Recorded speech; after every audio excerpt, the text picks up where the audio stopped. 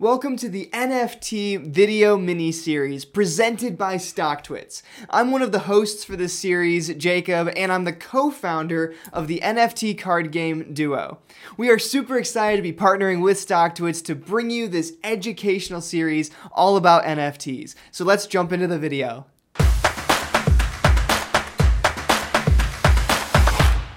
Thanks for joining us for another episode of our NFT mini-series with the founder of Duo, Jason. And today we're going to be unpacking this idea of NFT gaming and play-to-earn gaming. Actually being able to game as an investment. What does that look like? What does that mean? Can you give us some background about this thing we call NFT gaming? Well, I think when you dive into NFT gaming, the most important thing to remember is in games that we play today, it's not an investment tool, right? You can't pour money into a game and have this earning potential that comes out of it. Whether that's a passive investment or an active investment, it's just not really an investment at all. So we always think of it, or at least I do, in this term of, okay, well, I bought this game, I spent 100 hours playing it, therefore I've only spent about 60 cents an hour to play this game. So I'm just trying to minimize my expenses and justify my playtime. And I know there's a lot of games I've bought that I haven't ended up playing or didn't play as long as I thought I would, and then it's like spent money, right? Yeah, and then there's the free-to-play model, which it's never free to play, right? Skins for wins. And you always find yourself getting hooked or sucked into this marketing model all the time while you're playing your game, which also sucks. Yeah, so how does NFT gaming change that model? Like, what's the difference fundamentally with these NFTs? And we talked a little bit about the utility value, kind of the functional utility value in one of our last videos, but what does that look like from a play-to-earn perspective in gaming? Yeah, I think a lot of it has to do with changing the actual model of value transfer and value creation within gaming. So traditional games are built by big publishers, big corporations, big game companies that really want to try and squeeze gamers for everything they're worth because they are providing value for their shareholders, the owners of that game company. Ultimately, the owners of the game that you just purchased. And in the NFT model, with this utility function that we have to create every piece of gameplay being additive value to the players, to the users, it means as you play the game, as you interact with it, you can actually create that value and then transfer that value to new players or even other players. So give me an example of that. What does that look like to kind of capture that value through gameplay? What are some examples of the ways that NFTs can be used in a game? Kind of walk me through that. So if you go back on the Ethereum blockchain, there was actually a game called CryptoKitties. That was one of the first experiments. It really tested the Ethereum blockchain, like from a technology standpoint, in terms of how many transactions we're processing through. But it explored this idea of these two cats that had a cartoonish uniqueness about them. So maybe one cat was yellow and it had antlers, and another cat just had purple stripes. Well, you could take these two cats and you could breed them together, so you could hold them in your wallet for a period of time, and you would create a new one, right? And so this was creating a new cat that went out into the ecosystem, and that cat could be sold. So if you think about it, let's say you spent $10 on one and $15 on another cat, you're in for $25, and then you create another cat, and that sells for, even if it sells for $10, it's not too many times before you've paid for your game and maybe you've earned more money than what you started with. But that's just kind of a very small asset or small aspect of this larger game or the gaming model. I mean, there's just so many different use cases, both in gaming and then our daily life for these functional NFTs. So how do I transfer that value out and create value for the players that are within the game? You mentioned creating value for shareholders. How is this different? So you're absolutely right. That's just one game mechanic that's involved with CryptoKitties, and they kind of explored that. But think about all the different game mechanics that go into playing a game with other people, or even just creating a game and distributing it to new players. How do you bring new players into the ecosystem? So a great example of that would be kind of this second wave of NFT gaming that we're really just seeing explode now. Last year, a game was made very popular called Axie Infinity. And they introduced not only NFTs, but this token model on top of it. So you could play the game and earn gameplay tokens, which you could then sell off, convert to cash, or you could spend those gameplay tokens in-game to continue taking on future actions. So a lot of people would come in, play the game, and swap that time that they had played the game for kind of real-world currency. And part of the mechanism within Axie Infinity is you're battling 3 different critters kind of all at the same time. This is like Pokemon meets CryptoKitties. Like it's kind of a lot of the same thing. But it's this idea that I can battle my creatures, and each creature is unique. It has special abilities and powers and stats. And then I could also breed them to create new ones. And I would sell those to new players. Because if you wanted to play the game, you needed to have a team of 3 of these critters to battle.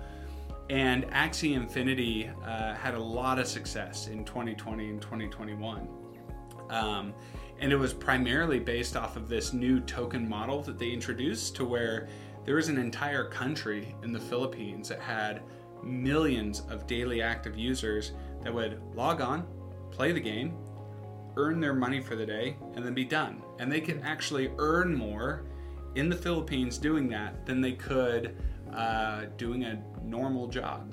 So if we think about like gaming from an investment perspective, and we have these assets, I have my monsters that I can breed, right? And obviously if I buy those monsters first, those can become valuable down the road. But you also are mentioning this kind of token model where I'm actually getting paid for my time gaming. Where is that value coming from, and how is that being created? Right. Well, and if you think about distributing a game, if you're a game developer, or even if you're one of these big companies, like what is valuable to them? Well, the distribution of the game is incredibly valuable because you get new players coming on, they're spending money into your ecosystem. That's a valuable mechanism. So when you look at these tokenomic designs, it is creating this kind of native token cryptocurrency under the hood that says, we will reward you for your time in game. So when you play the game, and when you play the game well, you actually earn more tokens so that you can continue playing and or sell those tokens off to be rewarded for that time in. And the reason you're getting that value is because you're continuing to participate in a game, which, if the game is designed well, helps grow and expand the game. So it's a little bit like getting paid to stream games, or non-professional gaming where you're not competing in tournaments as much as you are playing to increase the exposure of the game. How many people know about it? How many people interact with it? That creates value, and that should be returned value. So in the current model, you're saying there's no way for us as players to recapture any value from the time and energy that we put into a game. But in this model, you buy into the actual community, and then as you grow that community or become a part of that community, you're actually building the value right there. Yeah, I mean, if you think about it, the whole streaming industry was created because if you're a casual gamer, there wasn't a way to monetize all of the hours that you spent gaming, right? You had to stream it, do all of this extra work, and then hope to get sponsors and be entertaining enough to fit a new category of entertainment. Whereas if you could just earn from the gameplay itself, then you wouldn't need to go to all of that extra effort, maybe. And this is where I think that we've seen this gamer revolution push back against these big corporations just squeezing users for all of the money that they can because they have to impress shareholders or increase value of the company. And this has been DLCs and microtransactions and all of these little elements that just suck if you're a gamer. Well, I definitely think that this lends itself well to being a good entry point for NFTs, especially as we talk about like their mass adoption. This industry, gaming, is so big that a disruption of this sort would really catapult NFTs to new heights. So where is that going? What does the future of gaming look like with now the ability to tie ownership to digital assets? Well, this is something that we're exploring with Duo as we build out this game. It's a card game where you take kind of these two fill-in-the-blank pieces, right? So there's this prompt, which is, for example, one of my favorites is something that gives me incredible gas is blank. And then we created a punchline card, which just has, one word or maybe a sentence that makes that joke funny. And so, like, if you're thinking about that, it could be like, oh, well, baked beans give me incredible gas. And playing to the crypto crowd, I made a card that said Ethereum, right? So what gives me incredible gas? Ethereum. And it's just a play on the gas fees that you would spend in the Ethereum ecosystem. But we wanted to take this simple game and say, is there a way to show this utility function over time, to say the more you interact, right? If you're playing a card game, it's a lot of little interactions that can increase the value of your game pieces. And so can we mathematically look at this long-term model and build a sustainable growth curve for NFT gaming? And that's really what we wanted to dive into with Duo, and it's been a ton of fun, laughing all the way along. Lots of great prompts, right? Yeah, a lot of great cards. So as we start to wrap this up here, if I'm a new player and I'm interested in investing in NFT gaming, how should I go about that? Where should I find these games? What does that look like? Yeah, I think it's a really good question. We've covered like how and why to get into NFTs in general. I think the most important thing, if you're looking at NFT gaming, it's all about that functional utility. So how often are you able to interact with the game and start playing? So with Duo, that's why we were very intentional about building stages of the game. So building this fulfillment cycle of you can play Duo today. We've been playing it for over 75 days straight. It's a ton of fun already, but it's not fully developed yet either.